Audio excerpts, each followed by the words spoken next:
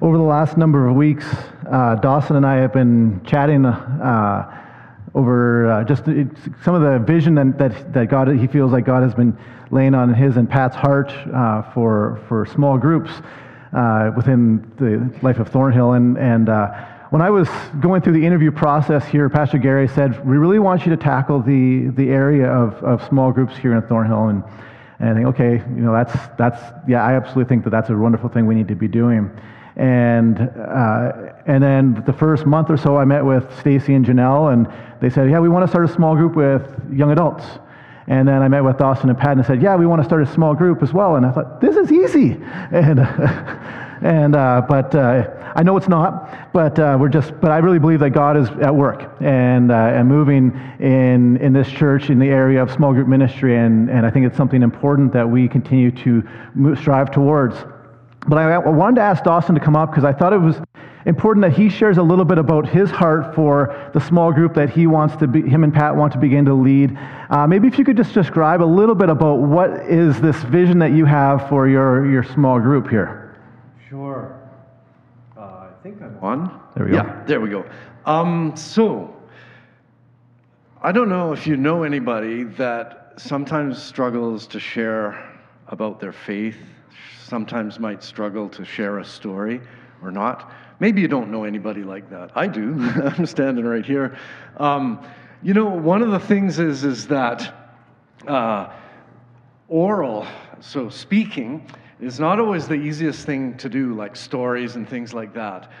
Now, what we want to do is a kind of a different take on a group where we're going to be studying the Bible, but orally studying it. So what that means is, for those of us who are highly literate, like myself and many of you, that's scary, but it can be done. And in fact, 75% of the Bible is narrative. So there's one thing. The other thing is 80% of the people in the world will learn things better orally. And as I look at the media and stuff like that now, people in younger generations now aren't pulling out books and things as much as my generation necessarily would have. And so the focus is on learning how to learn Bible and walking through that slowly together in an environment that is safe, where we're learning Bible stories, and a prayerful environment where we're going to pray for each other and care for each other and pray as we learn these stories. But then also, we don't want to just learn these stories just for the sake of learning them, but also to share that. I mean, we've got lots of good news, and as that good news becomes more and more internal inside ourselves, then we want to see that also shared out as well. And that's where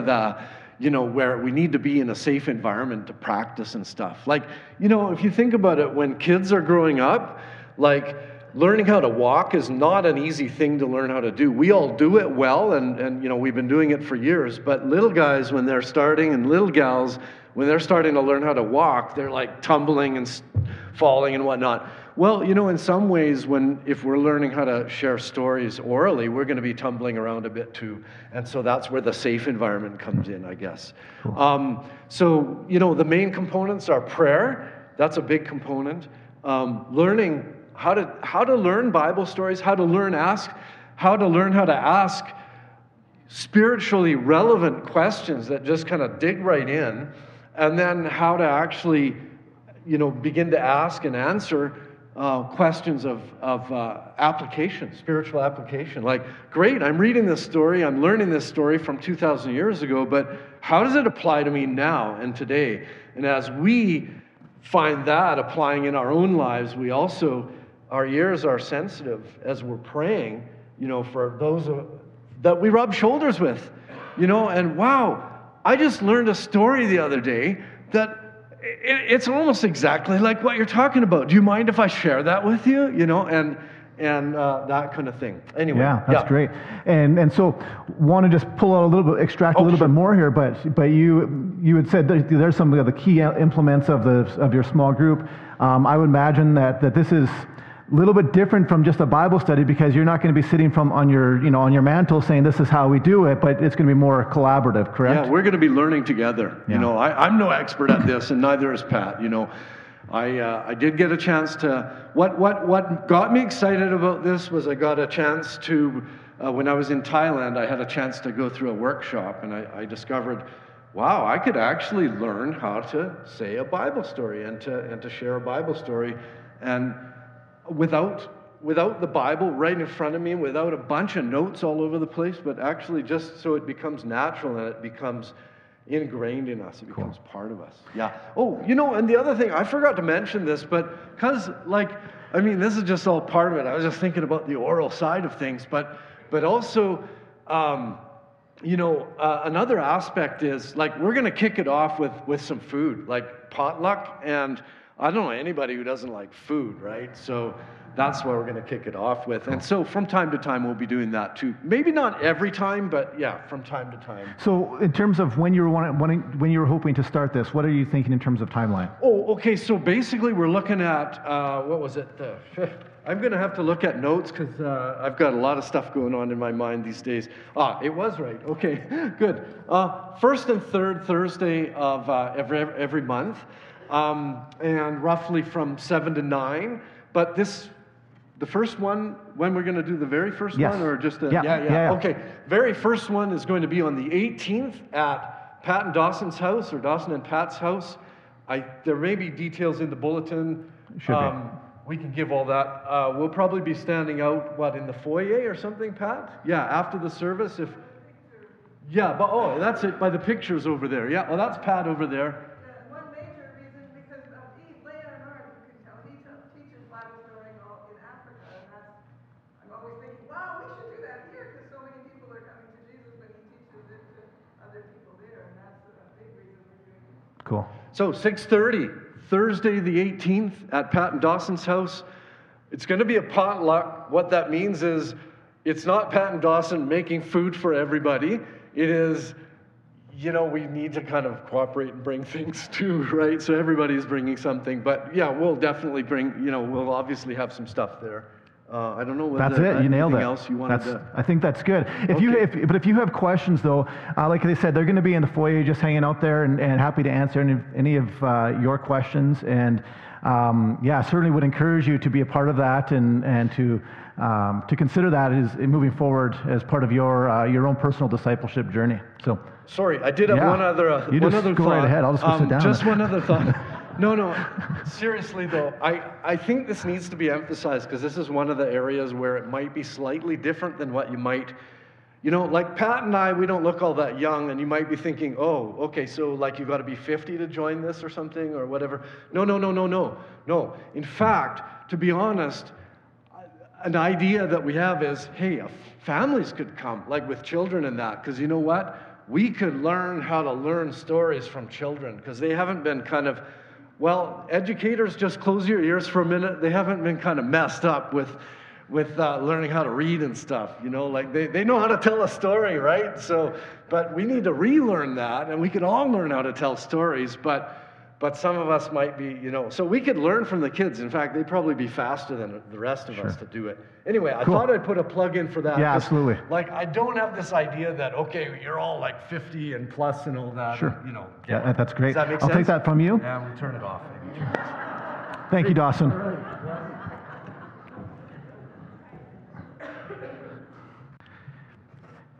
Before we jump into this message, I just want to say real quick, I just am thankful for Pat and for Dawson sharing their heart this morning and taking the initiative to start this small group. I'm really excited about where God's going to lead that ministry. And certainly if any of you are have been considering the idea of small group ministry or would like to start a small group yourself, I would love to have that conversation with you and would love to be able to begin to get the snowball rolling, as it were. Are we okay? I shouldn't wander around too much. If you're interested in starting a small group, we would love it if you come chat with me after, or even in the next weeks to come, and we can get small groups, some other small groups developed within the city of Calgary here. Well, this morning, as we as we celebrate Thanksgiving weekend, I think that for many of us, we can look at our lives, and Pastor Gary has led us in a little exercise to write down the things that we are thankful for, and for many of us, we can identify what some of those things are, and we know that while our lives maybe are not perfect, we can still say, yeah, you know what, I can be thankful for that. I am grateful for those things. Well, on the other side of the coin, though, for many of us too, is that there's times in our lives where we are dealt with such a blow that this idea of gratitude just seems like a foreign concept. For some of you, maybe you're going through times at work where your boss is just so miserable that the idea of gratitude just seems really difficult. Or maybe you just wish that you were employed, that you had a boss, and that you've been going through this season of unemployment and it's just been really, really discouraging for you. Maybe you're a student and you just feel up to your eyebrows in anxiety and stress because of all the expectations of the academic world. Or maybe you've had a visit with the doctor and he's shared the news that you are absolutely fearing and dreading. And at times our circumstances just seem to rob us of thankfulness and gratitude. I think that the truth is that at one point or another in our lives, we will encounter seasons where we can see the potential of what once was, but the current reality just seems like a shadow of that. For the disciples who Jesus is addressing in chapter 20 in the Gospel of Matthew, there's something important that I think is happening here that is prompting Jesus to begin to share this parable. It starts in chapter 19. Verse 1, it says, Jesus and the disciples departed from Galilee and came into the region of Judea beyond the Jordan. This is important here as we, in order for us to understand what I think is happening in Jesus' response to his disciples. You see, the place that they were leaving was Galilee. Now, this may just seem like a regular place for many people, but for Peter, this was home. This is where he grew up. He grew up spending his childhood on the Sea of Galilee, fishing with his dad. This is where his parents and his friends lived. This, for Peter, was where it all began. This is where Jesus invited him on the shores of the Sea of Galilee. And over the next couple of years, Jesus and the disciples traveled throughout Israel. But in this particular journey, they find themselves approaching Galilee and find themselves back at the beginning for Peter.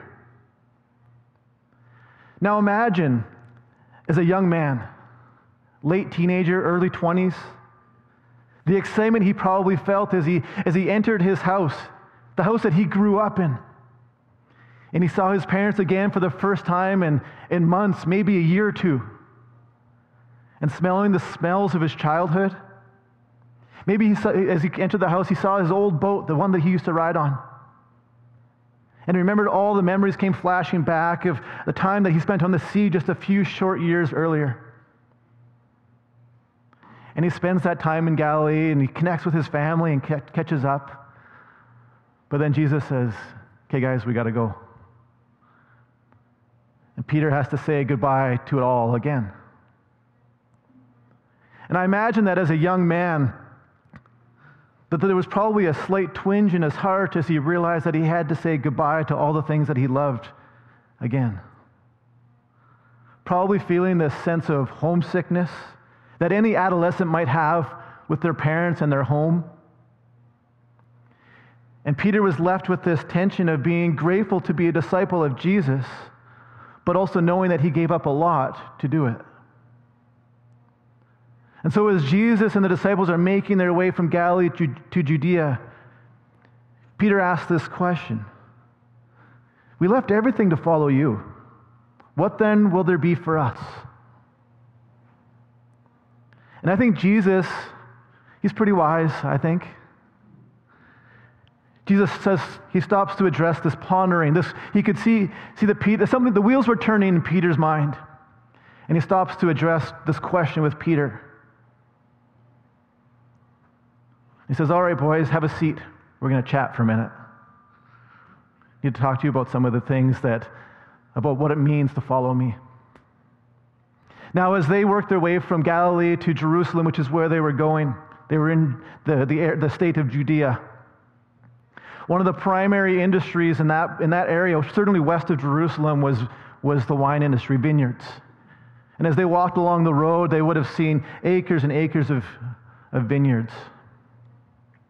Grapes all over, lining their paths as they walked their way to Jerusalem. And as Jesus sits down with his disciples, it would have made a really natural illustration as he cares for Peter and the other disciples who might be struggling with this question. What then will there be for us?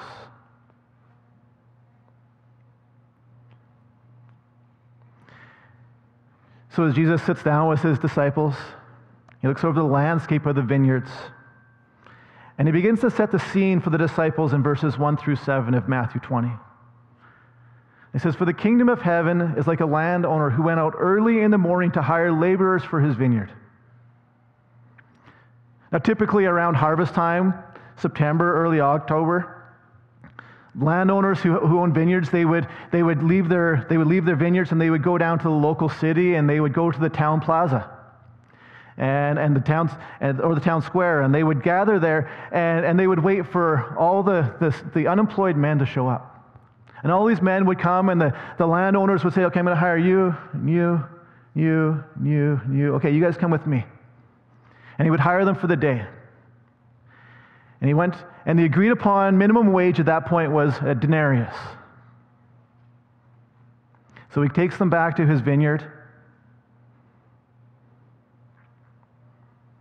and they start working.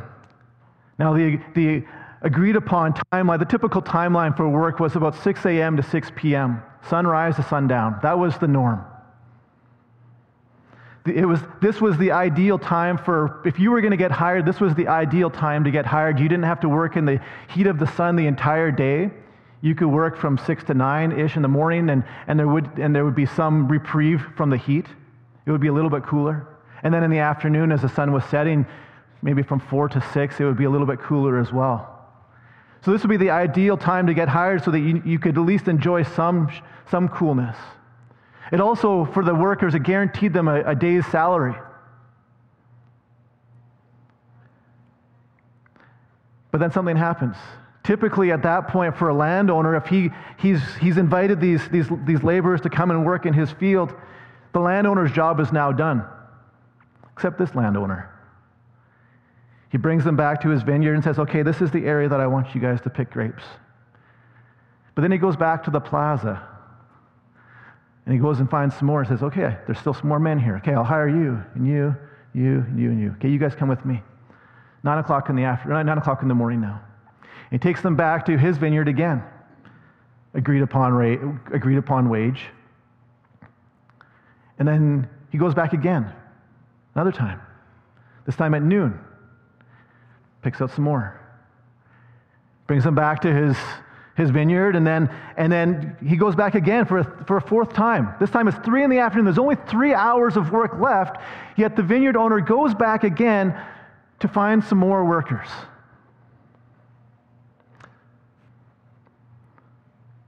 Now, if Jesus had finished this story right here, Peter would be left to conclude by what Jesus is saying here, that finally thinking, yes, this is what, I understand what you're saying now, Jesus, that all the sacrifices that I've made, I know they'll be paid back. It'll be worth it. I will get what I deserve. And everything will work out according to the way that I think it should. That he would have earned his payment. And so nothing really seems out of the ordinary as Jesus starts his story. I have to say that this would have been a pretty typical understanding of what the kingdom of God was like too for most Judaic circles. You get what you put in. You earned whatever you get. But then we get to the 11th hour, 5 p.m, 1 hour before our work is supposed to be done. And the landowner goes out one last time to get some more laborers. Oh, there's still some more there. Okay, you, and you. So why does he do that? Is he that desperate for workers that he's looking for all the help he needs? I don't think so. I think that if you're a farmer, you know how many workers you need, and you take as many as you can at the beginning of the day. If he was that desperate to get the grapes pulled, he would have hired them all at the beginning. But he doesn't. Just like Jesus, the landowner understands his purpose, which is to invite as many people as he can into the vineyard. So the landowner spends the entire day inviting more and more and more and more people to come into his vineyard. And I think by this point, the wheels are beginning to spin for Peter. And he's beginning to think, okay, something's different about this story. A landowner doesn't go back this many times to invite people to the vineyard. Something's different about this story that Jesus is sharing. And he's beginning to get a glimpse into the point that Jesus is making about the kingdom of heaven, and that it's inviting. That regardless of whether the landowner needs the workers or not, he sought them out. He invited them to come. There isn't one person who we see in this parable who is excluded from the vineyard. The landowner is intentionally tracking down the people, going back repeatedly to invite more people into the harvest. As Jesus is sharing, he's shifting the understanding of the kingdom of heaven on its head and suggesting that latecomers are not disqualified from the kingdom because they didn't accept the invitation sooner. And I think Jesus is gently beginning to communicate to Peter and the disciples something very profound. It's a hard truth sometimes. He says, guys, no one's forcing you to be here. I've invited you to follow me. I hope you'll come, but I'm not forcing you to be here. It's a hard love right there. And regardless of whether we are invited in the first hour or the 11th, Jesus invites us to follow him. And so these laborers who are hired in the last hour, these guys represent the tax collectors, the liars, the broken, the least of these. And Jesus simply says, come. You can come to the vineyard too.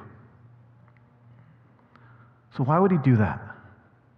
Clearly, these guys that hired at 5 o'clock in the afternoon, these guys at the 11th hour, they're not the greatest hires for what the landowner is needing. They lack ambition. They lack a willingness to work hard. And yet the landowner invites them to a vineyard to work. Well, Peter Marshall, a former chaplain of the U.S. Senate, he wrote a small poem that I think captures the heart of the point Jesus is trying to make here with the landowner. It says, we have the nicest garbage man. He empties out our garbage can. He's just as nice as he can be. He always stops and talks to me.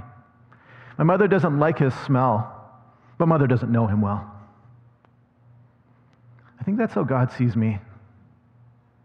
Even though he knows I smell, he knows my faults, he knows my shortcomings, he knows my failures, he knows where I lack. And he says, we aren't disqualified. Instead, like the landlord, Jesus says, come. But the story isn't finished here. According to Deuteronomy 24, verse 15, every worker needs to be paid. Pay them their wages each day before sunset, because they are poor and are counting on it. Otherwise, they may cry to the Lord against you, and you will be guilty of sin. So the workers were invited into the vineyard for work. But the expectation, the agreed upon expectation up to this point, is that everyone would receive fair payment. So the landlord tasks the foreman with paying these men. I just imagine the foreman in this situation, and he's thinking, why did he hire all these guys? We don't need them all here. He hired enough at 6, and then he kept going back and hiring more and more and more. He overhired, and now we have to pay these guys. Foreman's probably thinking, I just wish he'd let me do the hiring. This is not good business. But God's kingdom isn't about what's efficient or economical. And Jesus proves that when the landlord tells the foreman to pay the men. And the landlord hands a small bag to the foreman and says, I want you to pay these men. And he looks inside and sees a denarius coin, and that's all he sees is lots of denarius. And the foreman's probably thinking, he's not going to break change. Like what am I going to do? And the landowner says, pay them a denarius each. And I imagine the foreman's probably thinking, wait, what? This is not good business. I thought we were here to make a profit. And then the landowner in verse 8 instructs the foreman to pay the guys who were hired first. What Jesus is beginning to do here is create this sense of expectation in his story. That for Peter, he's likely thinking, finally, I see where Jesus is going with this story. The guys who started at the beginning, they're going to get 12 times what the guys who got hired last will get. That's what I'm going to get. And so Jesus is beginning to set this expectation. And Peter's probably thinking, well, it would make sense for these guys who got hired first at 6 in the morning, at the beginning of the day, that they would get paid more. That's what would be fair. That's what would be just. That's what would be right. And it's at this point in the story that Jesus really flips the understanding of God's kingdom on its head. And he gently reminds Peter that the kingdom of heaven isn't based on the world's standards. It isn't just from an economical perspective. It isn't right from a business model. That's what makes grace so shocking. Jesus reminds Peter that the incredible thing about grace is that it has nothing to do with what's fair. Grace only seems unfair when we aren't aware of God's goodness and we think we deserve more than what we've been given. And this is what we find Peter struggling with. And Jesus reveals to us that God's goodness always knows what's right, even when it may not seem like it from our perspective.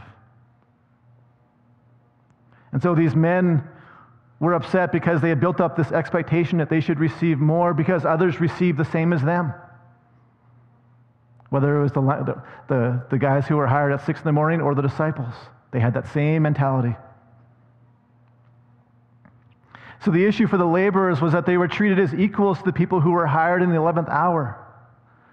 These workers who worked all day believed that they deserved more because of something that they did that others hadn't done. And in the economy of the world, they should expect that. They should feel justified in their sense of entitlement. And the word that Jesus uses in his story in verse 11, it says, they grumbled at the landowner. And the Greek word here is gonguzo, which means that they discontently complained with each other. You know what I'm talking about. You know when you go to those meetings and someone announces that they've made a decision that you don't agree with and that others don't agree with, and people get together at the post-meeting meeting. Can you believe that guy? He doesn't know what he's doing. What an idiot. Unbelievable. We should strike. And we complain in our frustration about a decision that was made. And the grumbling from the grumbling from the laborers was met with an interesting response from the landowner. It says, friend, I'm doing you no wrong. Did you not agree with me for a denarius? Take what is yours and go, but I wish to give to this last man the same as to you. Is it not lawful for me to do what I wish with what is my own? Or is your eye envious because I'm generous? There's two things I want to highlight in that response. First thing is that the landowner calls each of them friend. Now that word friend is only used 3 times in the Gospel of Matthew. Every time that it's used, it's being spoken to somebody who's in the wrong.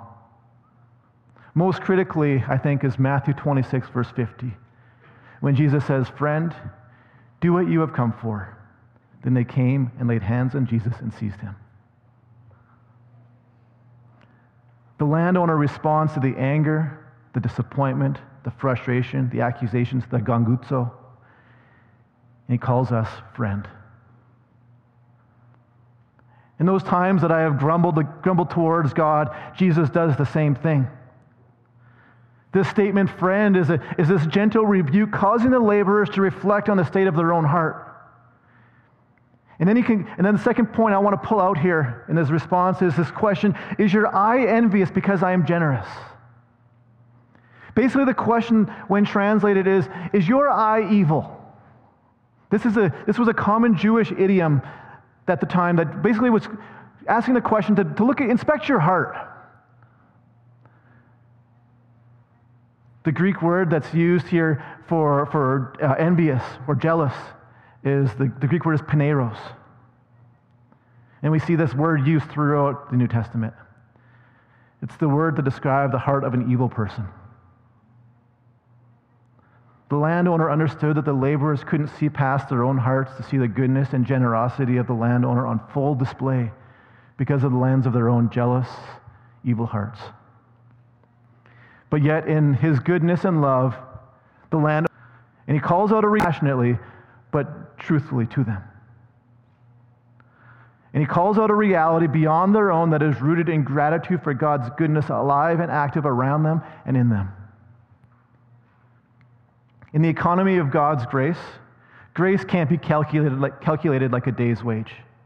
Grace isn't about who started first or who finished last. Grace is actually not even about counting. We receive grace as a gift from God, not as something we work to earn. God's economy of grace is beyond our understanding, and it cannot be fully fathomed. So what is God's reality for us? What is fair? Well, Romans 3:23 says what's fair. The wages of sin is death. That's what we deserve. That we want to talk about fair, Peter? That's what we deserve. Yet instead of death, Jesus calls us friend and invites us to know and to follow him. And Jesus reveals to us that God invites us into the kingdom regardless of all the barriers that we think prevent us from knowing and following him. And this word friend expresses a deep longing that all of us have that none of us can earn. Peter was stuck in this mentality that he thought he deserved more blessing, that he could earn more salvation, that he deserved more love. And Jesus sees us in our sin and our selfishness, our paneros, and lovingly, compassionately invites you and I to follow him and experience his kingdom. You see, our theological understanding of our own sin, the paneros, the evil in our hearts, and our understanding of God's holiness helps shape our ability to be thankful. We call that worship. Everything we have is the result of God's generous grace. Everything we don't have is also the result of God's generous grace. It's not fair. We deserve a fate much worse. But instead, Jesus, through his grace, fills the gap of what is fair and gives us something that isn't fair because he is generous and loves you and I. When we filter our expectations through the reality that God is ultimately good and right, it shifts our assumptions that God owes us something because we said yes to following him to a heart of thanksgiving. The Apostle Paul wrote in Philippians chapter 4, "I have learned to be content whatever the circumstances. I know what it is to be in need, and I know what it is to have plenty. I have learned the secret of being content in any and every situation, whether well-fed or hungry, whether living in plenty or in want. Jesus is enough." When we fully understand that grace is offered freely to us, unearned, unmerited, undeserved, we discover the crux of this parable and the gospel itself, that Jesus is enough.